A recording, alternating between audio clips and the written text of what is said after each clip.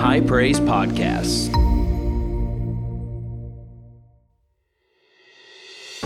Hey everybody, this is Pastor Joshua, lead pastor here at High Praise, and I want to thank you for downloading today's podcast.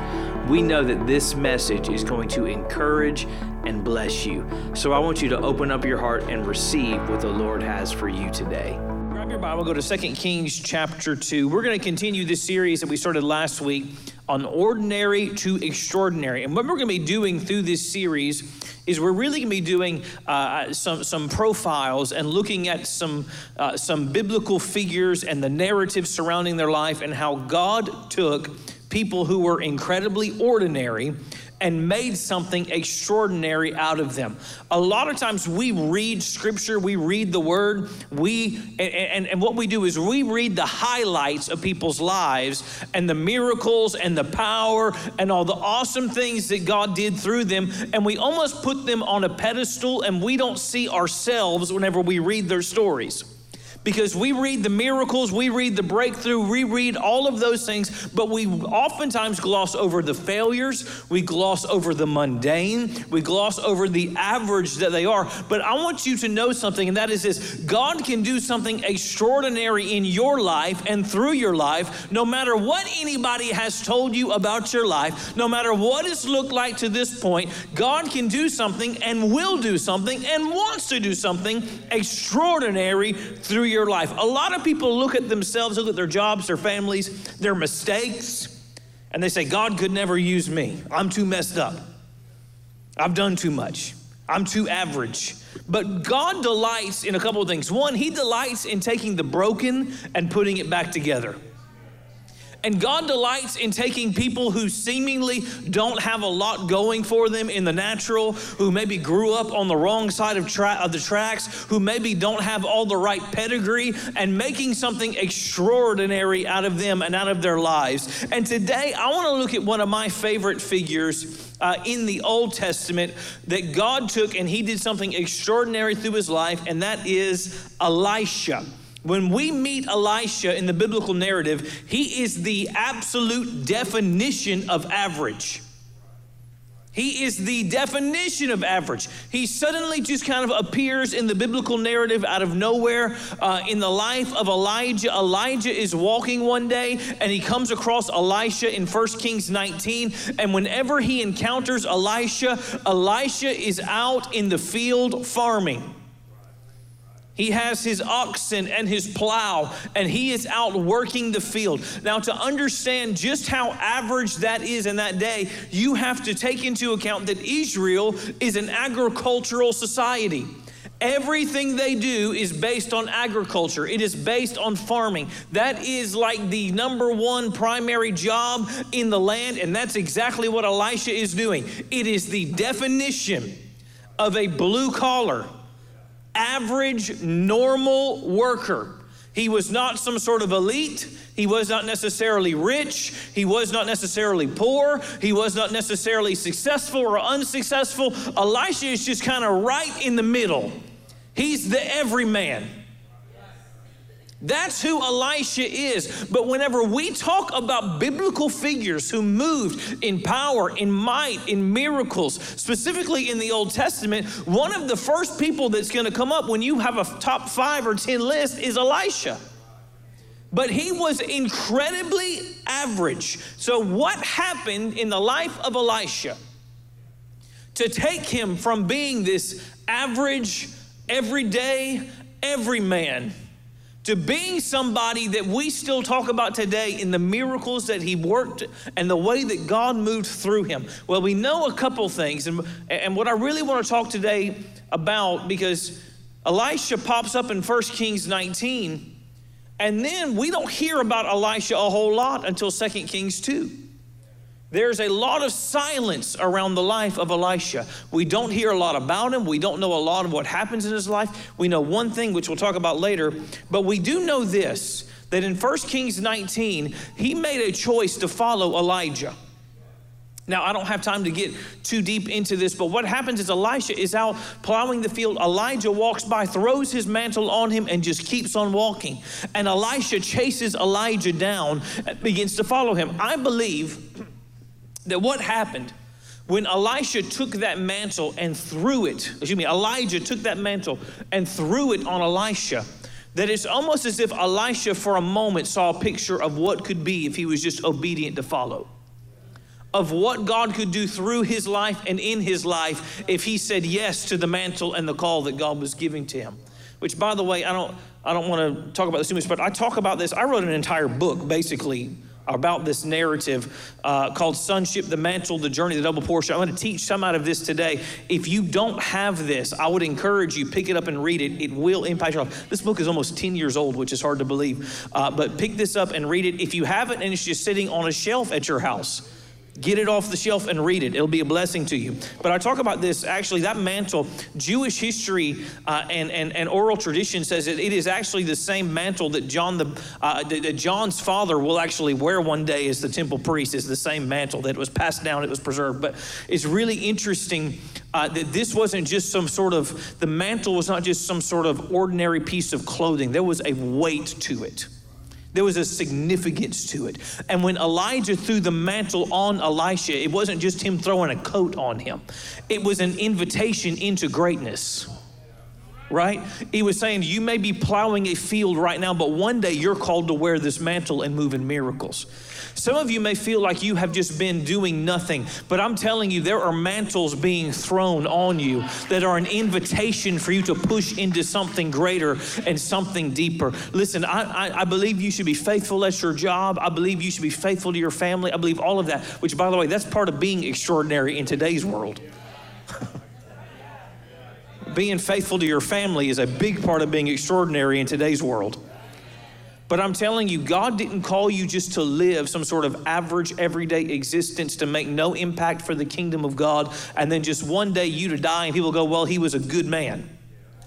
Well, she was a good lady, right? And half the time we know when people say that at funerals, they don't mean it anyways. Well, you have to build relationship with people. You have to have an impact on people's lives. You have to actually do something for the kingdom of God and leave a legacy that will outlive you. 2 Kings chapter 2, we find this after Elisha has been serving Elijah. And we find this in 2 Kings chapter 2, verse 1. It says this, and it came to pass when the Lord was about to take up Elijah into heaven by a whirlwind, that Elijah went with Elisha from Gilgal. Somebody shout Gilgal. Then Elijah said to Elisha, stay here, please, for the Lord has sent me on to Bethel. But Elisha said, as the Lord lives and as your soul lives, I will not leave you. So they went down to Bethel. Now the sons of the prophets who were at Bethel came out to Elisha and said to him, do you not know that the Lord will take away your master from over you today? And he said, yes, I know. Keep silent. Stop there. I found in my life, there's a lot of people who want to be extraordinary. There's a lot of people who want a double portion anointing.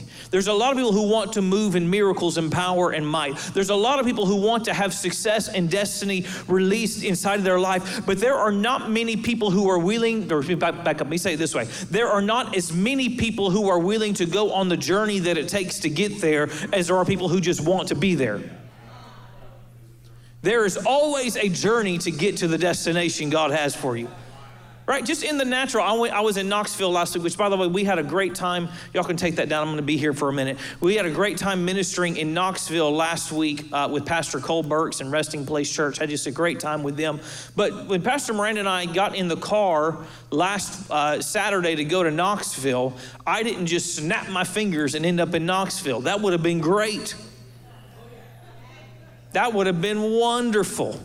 You know what I had to do? I had to get in my car. I had to set the GPS, knowing where I was going. And I had to go on an 8.5 hour, 500 plus mile drive to get to where I needed to go. There are a lot of people who want to go places who aren't willing to travel the road to get there. And if you ever want to be extraordinary, there's going to be a road you have to travel to go from average to extraordinary. And by the way, it's not a quick journey, snap your fingers and you're there. Sometimes it's a long road. Sometimes it's arduous. Sometimes it's not easy. but it's worth it at the end of the day. And we see here in 2 Kings 2, once again, we are silent about Elisha for many years. For a lot of chapters of the Bible, we are silent on Elisha, but we pick up here, we see he's with Elijah on this final journey. And I believe what we see in this final journey is a prophetic picture of the journey that Elisha went on to go from ordinary to extraordinary.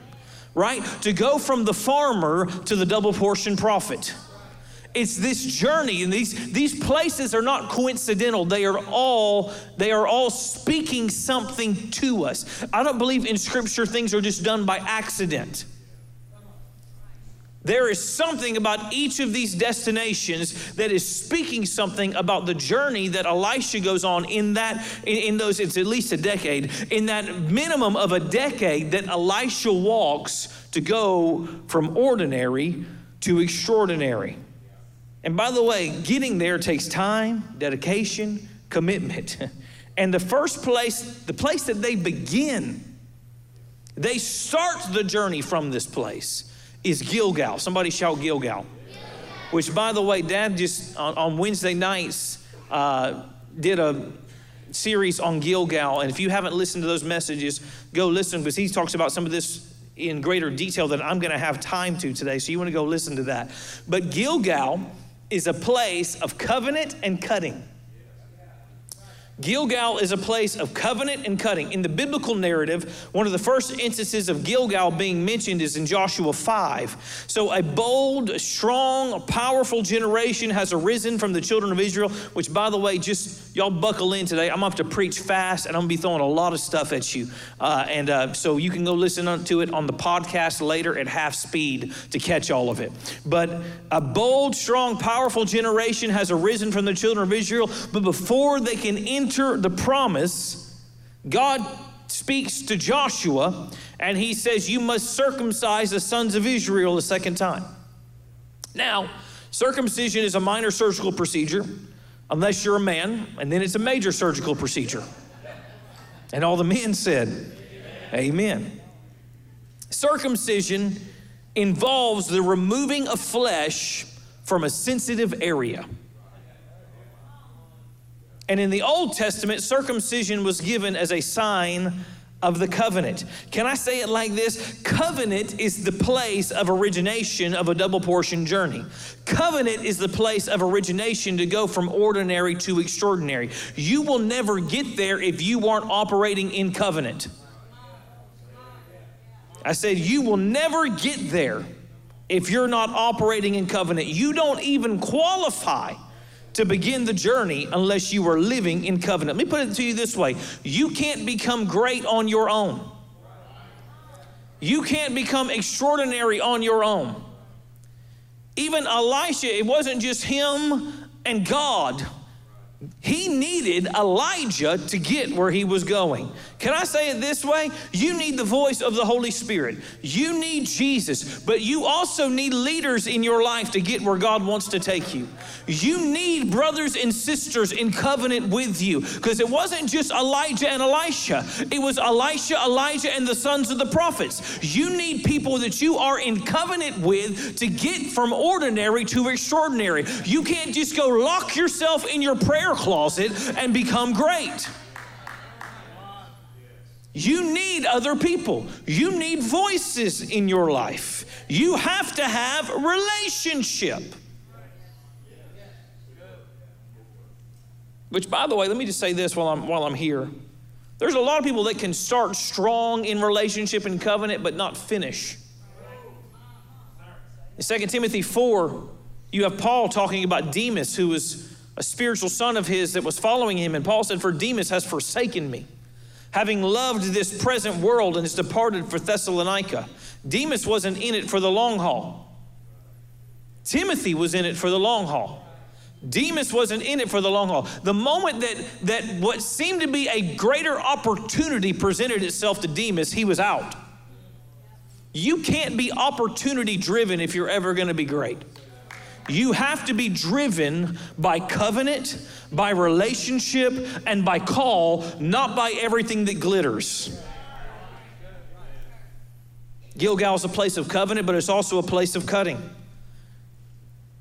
This is the situation that Joshua and the children of Israel were in. They were called to possess the land of Canaan. There was a promise God had for them, but there was something in their life that would keep them from the promised land if they didn't allow it to be cut off of them.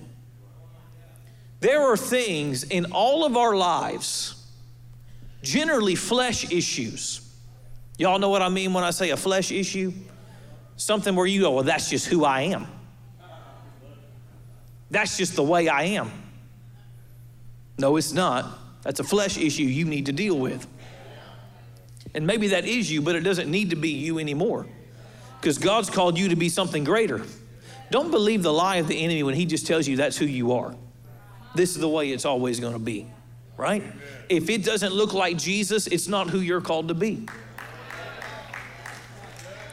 So there are these flesh issues there's this flesh issue in the lives of the children of Israel that unless they allow somebody with a knife, somebody with a sharp edge. And by the way, God didn't, this is an aside here, but whenever God spoke this, he didn't tell all the rest of the children of Israel. They didn't come to Joshua and say, hey, God spoke to us. God spoke to Joshua to tell them. Imagine being a 40-year-old man and waking up one day. And by the way, they've just seen an incredible miracle when God, when they crossed the Jordan. So they've seen God move. Imagine waking up one day and they go, hey, listen, guys, God spoke to me last night. And before we go another step, surgery time. I'd be going, well, God didn't say that to me, Joshua. And that's what most of us would do today, right?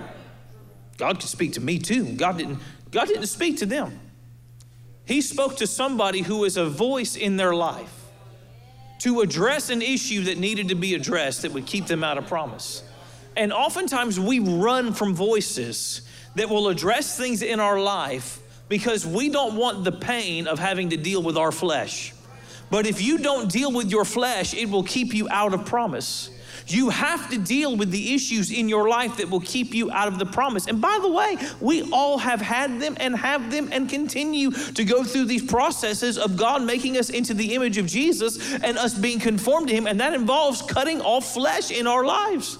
But God will speak to people. By the way, let me say this. It's not just pastors and leaders that God will speak to. Sometimes God will speak through your spouse to a sensitive issue. And we get real mad when that happens.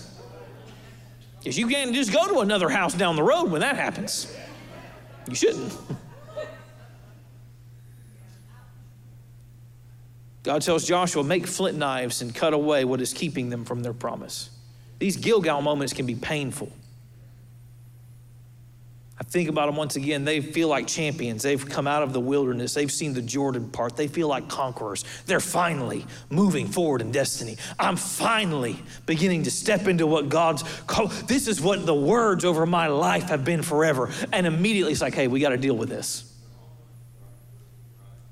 I'm convinced that sometimes God will give you measures of victory to build your confidence so that then when he has to address something, you're not just completely broken. Also, let me just say this. When things are addressed in your life, it's not because people hate you.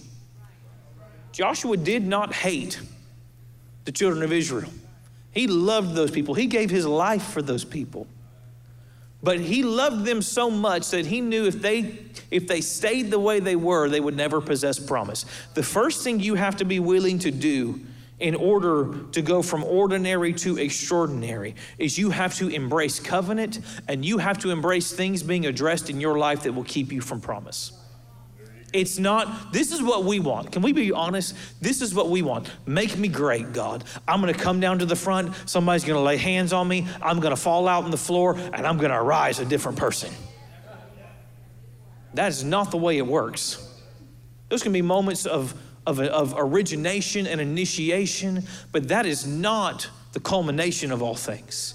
There is a road of allowing things to be addressed in your life. There is a road of walking in covenant with people. There's a road of even whenever you get called, or back up, because we don't really call people for meetings. Whenever you come in for a meeting and something is spoken by Holy Spirit to a leader in your life that needs to be addressed, and it hurts a little bit, that you go, you know what, I'm gonna adjust and I'm gonna change and I'm gonna grow and I'm gonna get better, and we don't run away because something is spoken that cuts our flesh.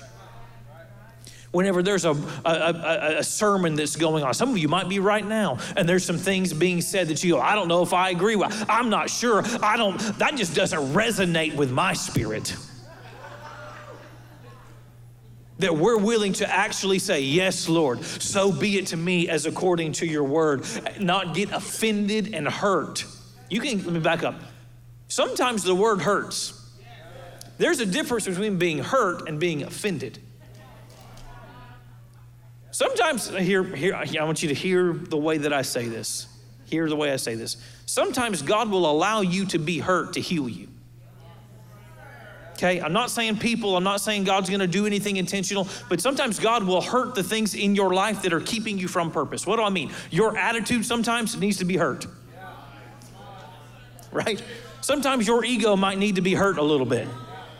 Y'all with me? Y'all understand the heart that I'm saying there? I'm not saying God's gonna make you sick or God's gonna cause devastation. That's not who God is. But I am saying there are things in your life, this is a better way to put it, that God will allow to be crushed to bring something greater. Verse 2, 2 Kings 2. Then Elijah said to Elisha, stay here, please, for the Lord sent me on to Bethel. But Elisha said, as the Lord lives and as your soul lives, I will not leave you. So they went down to Bethel. Now the sons of the prophets who were at Bethel came out to Elisha and said to him again, do you know that the Lord will take away your master from over you today? And he said, yes, I know, keep silent. So after encountering the place of cutting, the place of submission, the place of covenant, they continue on to Bethel. Bethel, once again, looking at what this journey means for Elisha and what it's speaking to us. Bethel is this incredibly historic place in biblical history.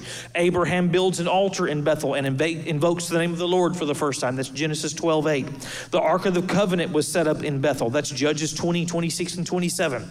But arguably the person most linked to Bethel is Jacob, who would later be called Israel.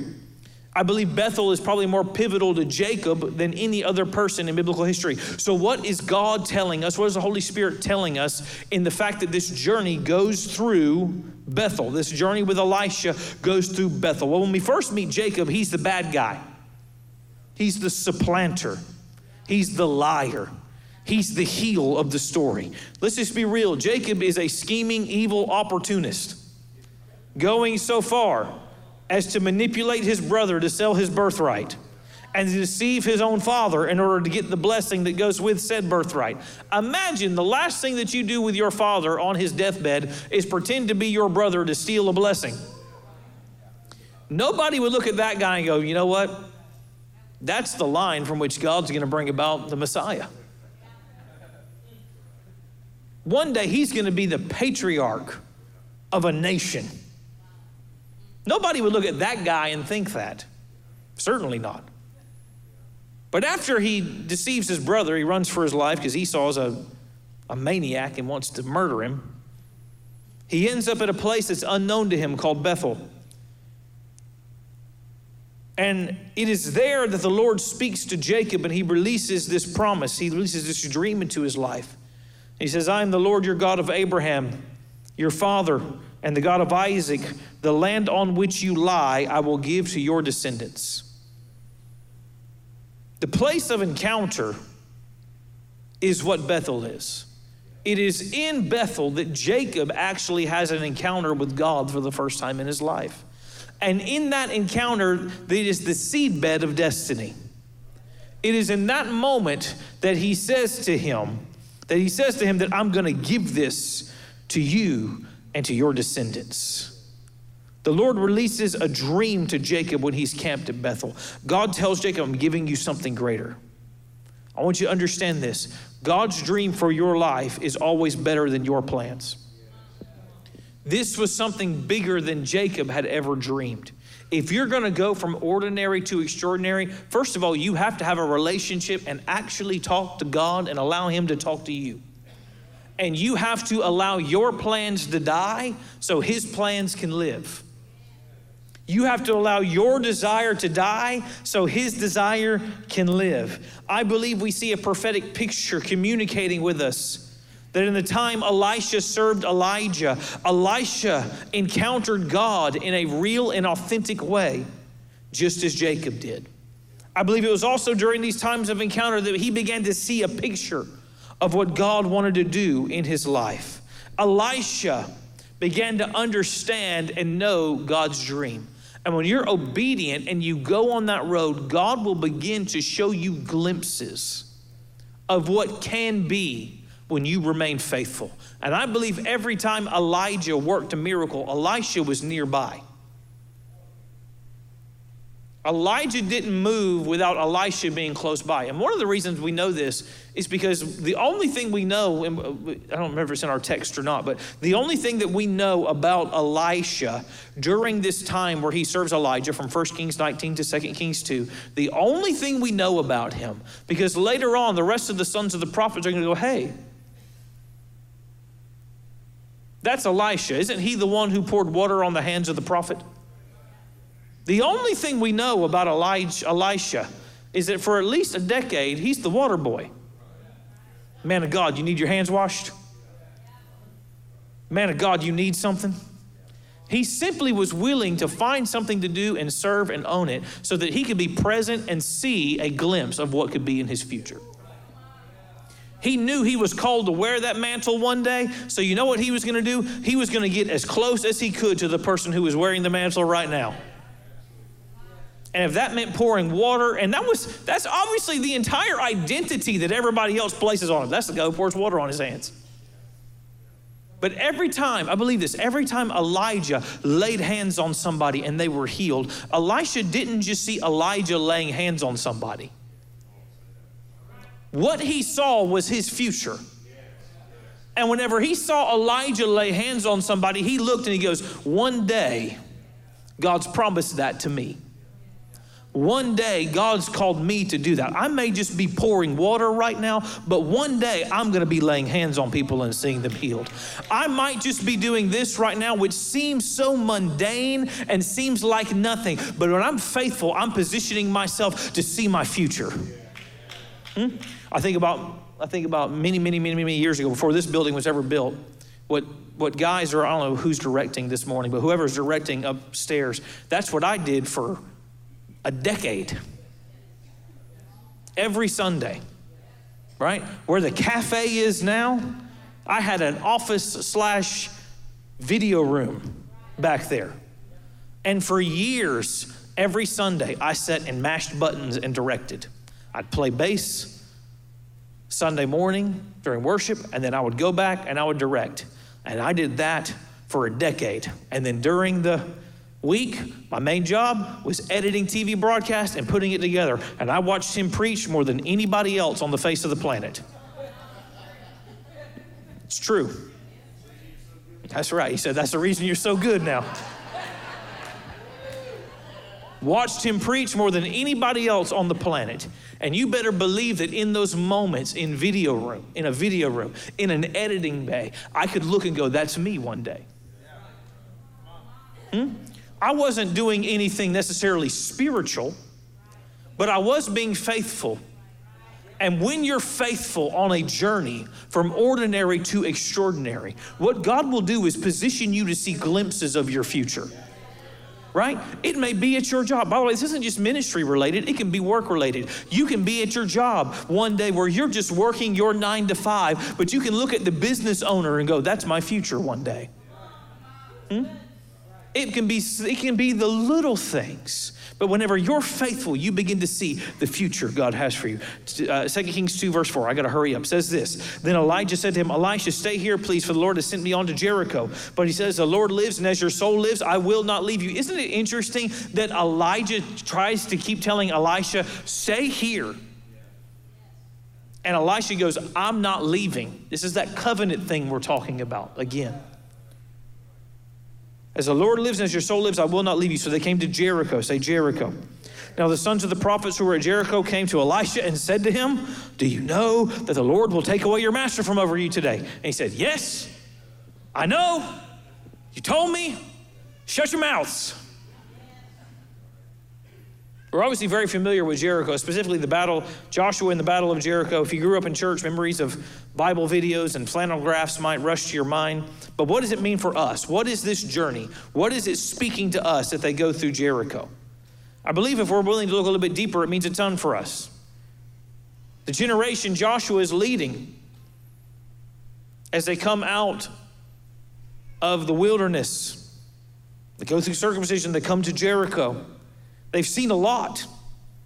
And now it's their times to be the ones. It's their time to run with the proverbial ball. They've been raised in the wilderness, and now this is their time. But God has to make sure that this generation doesn't possess the same weakness, the same problem that the previous generation possessed that kept them out of the land. How does God determine this? God is going to test them. Jericho is the place of testing. And I believe in Elisha's journey with Elijah, there was times that Elisha's heart was tested. Because God will still test your heart to make sure that it's pure before he lets you progress. I'm going to say it again. God will still test your heart to make sure it's pure before he lets you progress. Jericho is this fortress city. It's strong and mighty. Think about this. The children of Israel that were raised in the wilderness had never seen a wall before. Think about it for a moment. They were born in the wilderness with tents, and now they encounter an actual city.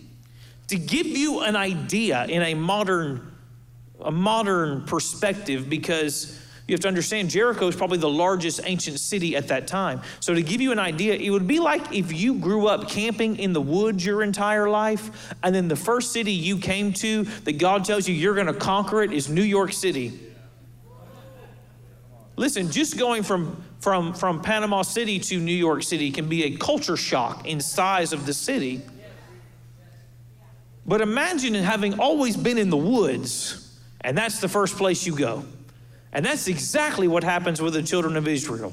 They go from camping in the woods to having to conquer New York. This large fortress city. Jericho is more intimidating than any other city in the Bronze Age. And that's the first place God brings them. And then God gives Joshua this instruction. Hey, this is the plan to conquer the city. For 6 days, you're going to march around the city once a day, and nobody's going to say a word. And then on the 7th day, you're going to march around 7 times. The priests are going to blow their trumpets, everybody shouts, and the walls are going to fall. Why does God do this? It seems really odd. It seems really peculiar for God to say, you're going to march around and you're not going to say a word. You know what I believe God is doing? God is testing their hearts. Because you know what the previous generation kept them from conquering was? They couldn't keep their mouths shut. They complained.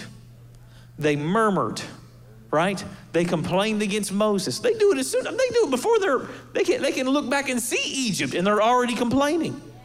Why'd you bring us here to die? It's amazing how quickly we forget the sound of chains and the crack of the whip and want to go back to the good old days. It amazes me how quickly we forget about the oppression that lived in our life and we look back and go, oh, it used to be so great. The good old days weren't all that good to begin with. They were filled with problems. God's going to test our hearts. Can you keep your mouth shut? Because a previous generation couldn't. Your mama and daddy couldn't keep their mouth shut. So can you keep your mouth shut? Your mom and dad couldn't be obedient. So are you going to be obedient? Because to go where I'm going to take you, you're going to have to be obedient and trust. Now, the thrust here isn't so much you don't need to say anything. The thrust here, although there's times you don't need to say anything. The thrust here is this. You have to allow God to come test the areas in your heart that need to be tested to make sure that you've dealt with them and you've moved on. And God will test your heart. And by the way, if you fail the test, guess what happens? You got to take the test again. When you fail the test, the good news is this. God doesn't just flunk you. That's the good news for us today. Is if you fail the test, God doesn't just throw you out. He goes, all right, we're going to try this again.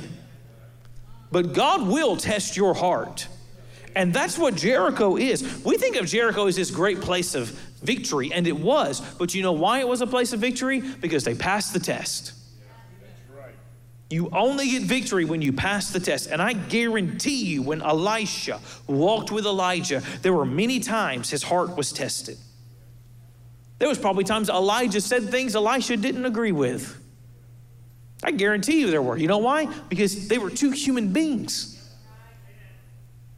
Well, I just don't agree with that. Well, I mean, welcome to the planet. Like, you're never going to find anybody you agree with 100% of the time. If you're married, you should be well acquainted with this fact that you are never going to find anyone who agrees with you 100% of the time. You can't even decide where to go to eat on a Friday night and agree on that. And you expect to agree on everything else with your pastor or your leaders or, I don't like that song they did this morning. I don't like that song. Well, cool. You'll be all right. Somebody else loved it. Y'all with me?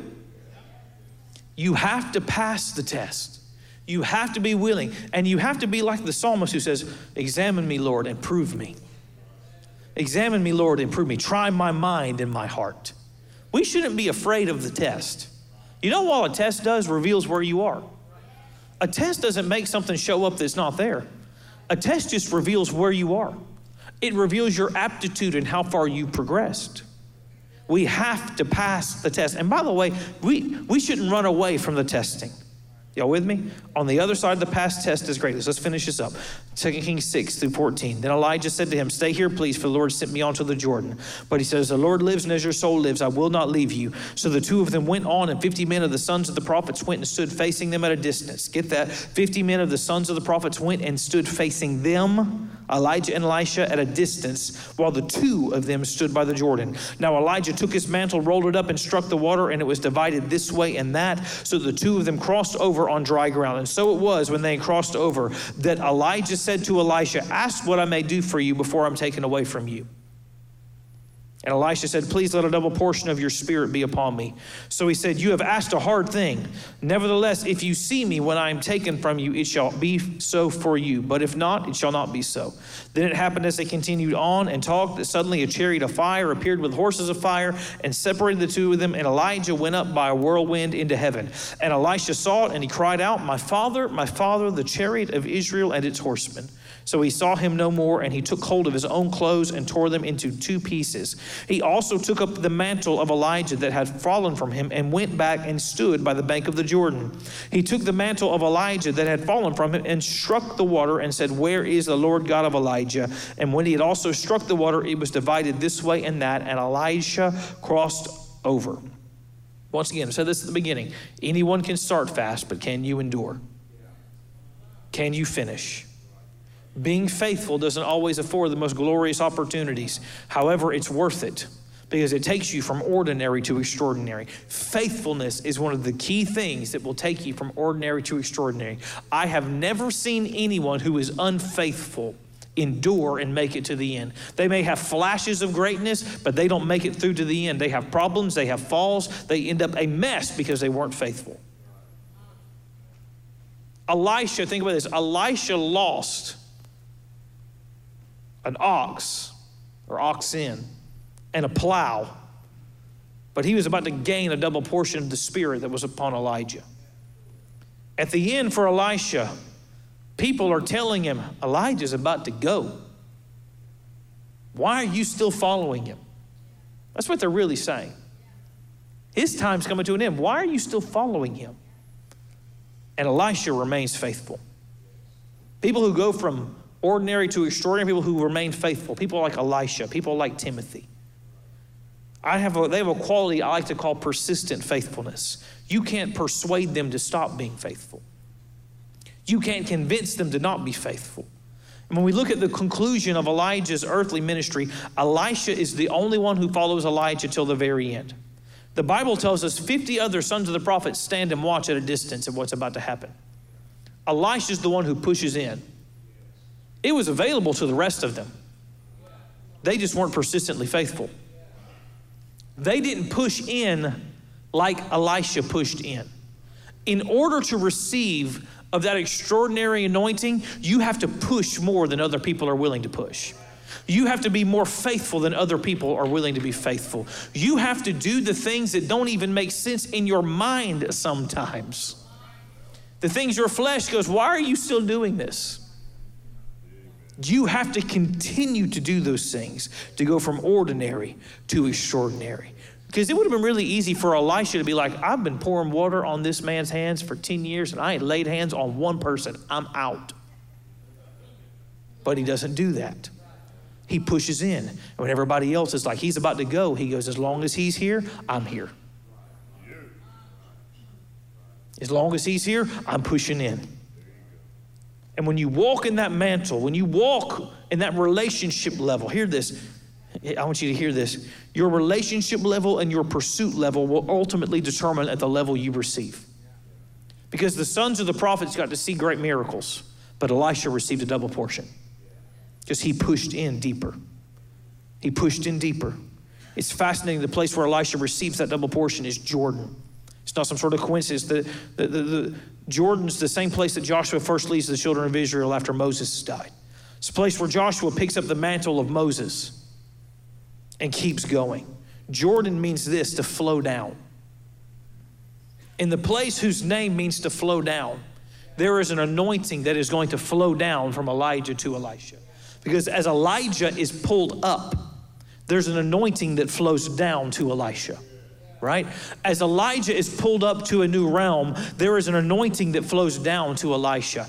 And there is literally a double portion mantle that Elisha receives. Because if you go and count it biblically, and I have, there are literally double the amount of recorded miracles in the Old Testament that Elisha does than Elijah. It wasn't just a double portion in name, it was a double portion in manifestation.